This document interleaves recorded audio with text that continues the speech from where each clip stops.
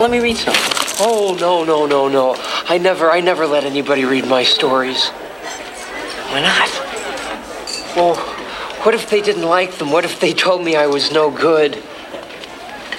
I don't know if I could take that kind of a rejection. And that's from Back to the Future and that was George McFly, the papa, the dad, who is just very insecure. And have you had those moments in your life where you just feel insecure, you just feel tongue-tied, or maybe you feel like that is the core of your life, you just have never felt that confidence? Well, how can you build confidence? Is it possible for you? And the answer is, of course, yes. It's all based on skills and having the right outlook on life, the right perspective on yourself, and then earning the confidence, taking risks, some psychological risks that are within reason for you. You can take smaller steps if you want and build up to something a little bigger, and you build confidence that way. I'm Dr. Ellen Kenner, and my show is The Rational Basis of Happiness. I'm a clinical psychologist here to take your calls and questions on anything that's on your mind. And even though it's not therapy, it's an opportunity to maybe see something from a different perspective. And right now, I want to welcome Amber to the show. Amber, your parents, hi, hon. Your parents abandoned you? My father left me when I was 7. Okay, sorry to hear that. Yeah, and Mom? Mom's around, but she wasn't necessarily a great mom. In what way? I mean, she didn't really take responsibility of my life. I felt like, and I try to look at a different perspective that maybe she had a lot of responsibility on her and she didn't really know what she was doing. I was a first child, but at the same time, it's like she never pushed me to get my license. She never pushed me to go to college. She kind of just let me do whatever I wanted to do. And as a teenager, you want to do whatever you want to do. Right. You have to have that parental thing being like, this isn't what you want to do because I know better and you should be doing this, and I never got that from her. So most kids complain about that, right? My mother, she won't let me go out, or she's got a curfew or whatever. And they don't know that that's showing some level of caring. That's showing that I value you, I care about you, I'm tuned into you, I'm aware that you're going out tonight, I'm worried because you're with a group of kids that I'm not that comfortable with. And with you, your mom was so hands off that it felt like you were invisible, like it didn't matter, like you didn't matter. It wasn't that I was invisible. It's just like, she obviously had a lot of love for me. It was just more that she didn't really understand how to take the responsibility of a child. Okay, so you're saying necessarily make them grow into a better person. Like she understood how to have a child and love them and stuff, but she didn't necessarily how to mold them and make them be a better person that they could be. So it wasn't as bad as I mentioned. You're saying that you did feel that she valued you, she loved you. It's just that she didn't get the skills for herself. She was either on overload or she just didn't know how to guide you. And so instead of discovering the skills, it was more hands-off in a way that was not good. I would like to think that, yes. Right. So tell me, what would you like some help with now? I mean, I feel like I'm going to be 27 in a couple weeks. Okay. And I feel like I'm reaching that time in my life where I can't disregard every problem that's gone wrong in my life, that I actually have to, get it face to face. My father left me, and I went through a lot of physical abuse as a child, and I feel like, I left when I was 17 on my parents' house, and I felt like that was just an act out of me just to get away from the abuse and everything. But I felt, my mom knew about it, and she never stopped it because she's not necessarily a strong person to really say, hey, stop hurting my child. She just kind of let it happen. And even though I love her and I forgive her, at the same time, there is a little resentment there. Okay. And, when I tried to get my license today, there's all this stuff that I have to do, but I feel like this is something I should have done 10 years ago because I should have had the parental support to get a license.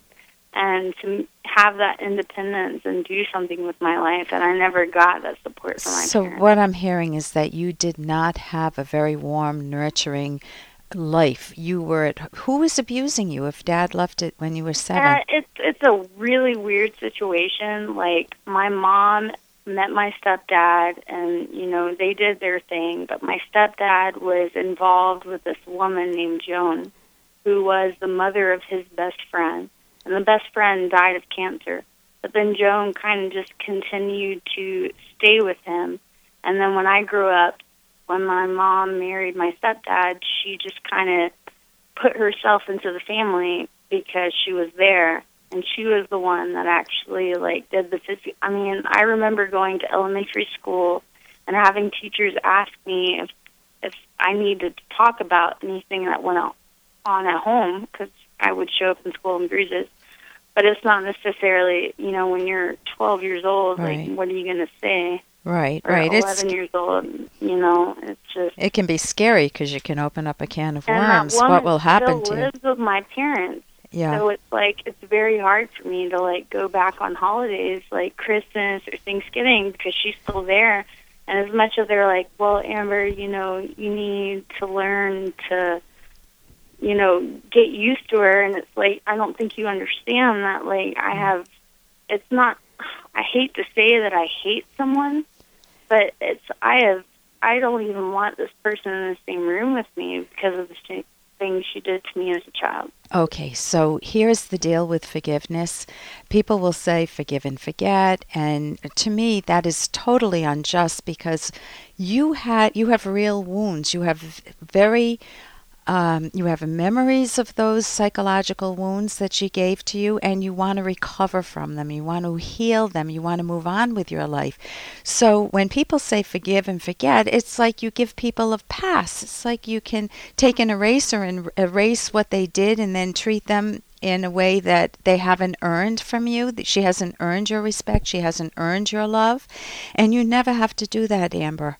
Never. I know, and I've talked to my mom, and I was like, the last time I talked to her, I was like, if you want things to be right, I need that person to apologize to my family and my grandparents for the things that she did to me growing up. Yeah. They didn't know about it, and they just recently found out about it. So it's like, I want her, if she can apologize to my family, there might be a chance for forgiveness. And apologies are very specific. People can have cheap apologies. I'm sorry for whatever I did, Amber. Done. Or I'm sorry if I made you feel unhappy. That's not an apology. A real heartfelt apology is really facing themselves like you're saying. You're coming face to face with yourself and you're wanting a better life. You're at the age of 27. You want a license, and I give you I'm sitting here cheering for you. Kudos to you, because that is great. That's the best. Yeah, I want to move on. I want to be a That's better exactly I want to right. be an adult. And you have a right to feel resentment toward your mom, but you don't want to swim in resentment because then it robs you of your life. So you want to you want to own your own life. You want to be aware that you've been through difficult times. You want to have empathy for yourself. But you're not going to change your parents. I mean, you can talk with them, but I don't want to blame it on my mom, but I just but really your want people this can person get to apologize to my family for the things she did to me that was out of my family's control. And I wouldn't hang around waiting for an apology because I don't even know if I would believe in apology from that type of a woman. And sometimes, believe it or not, I've worked with a lot of abused children, I mean, even real young ones, 2.5 years old, and many times they are more angry with the healthier parent who could have protected them than they are toward the perpetrator, the person that was abusive.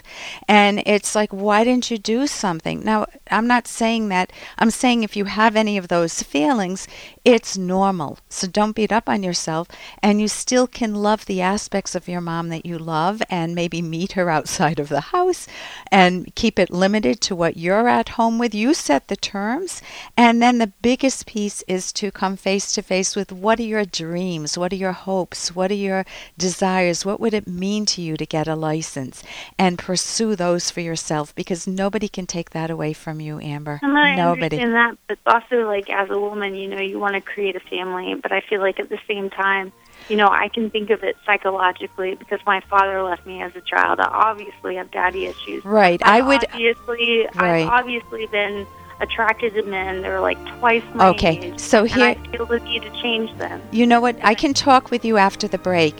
What I recommend is the book I wrote with Dr. Locke, which is The Selfish Path to Romance. And hang on, and I'll talk with you. I need to feel important. Instead, I'm living in the shadows of her life. Her family and friends are everything. I feel invisible. I thought my husband's love would be enough to help him get over my affairs. Why can't he just forgive and forget? What does he think he is? Perfect? He's so selfish. How many lose themselves in a romantic relationship, feeling unimportant, taken for granted? Or perhaps they lie or cheat and think their partner should forgive and forget. I am Dr. Ellen Kenner, clinical psychologist and co-author with Dr. Edwin Locke of the Romance Guidebook, The Selfish Path to Romance. Provocative title? I know. By selfish, we mean the self-valuing, self-nurturing way to romance. You never want to lose yourself in a relationship. You want to create a win-win partnership to value your own and each other's goals and dreams. Discovering how to be true to yourself in a romantic partnership is learnable and key to romantic happiness. Check out our book with its daring title, The Selfish Path to Romance, at Amazon or selfishromance.com.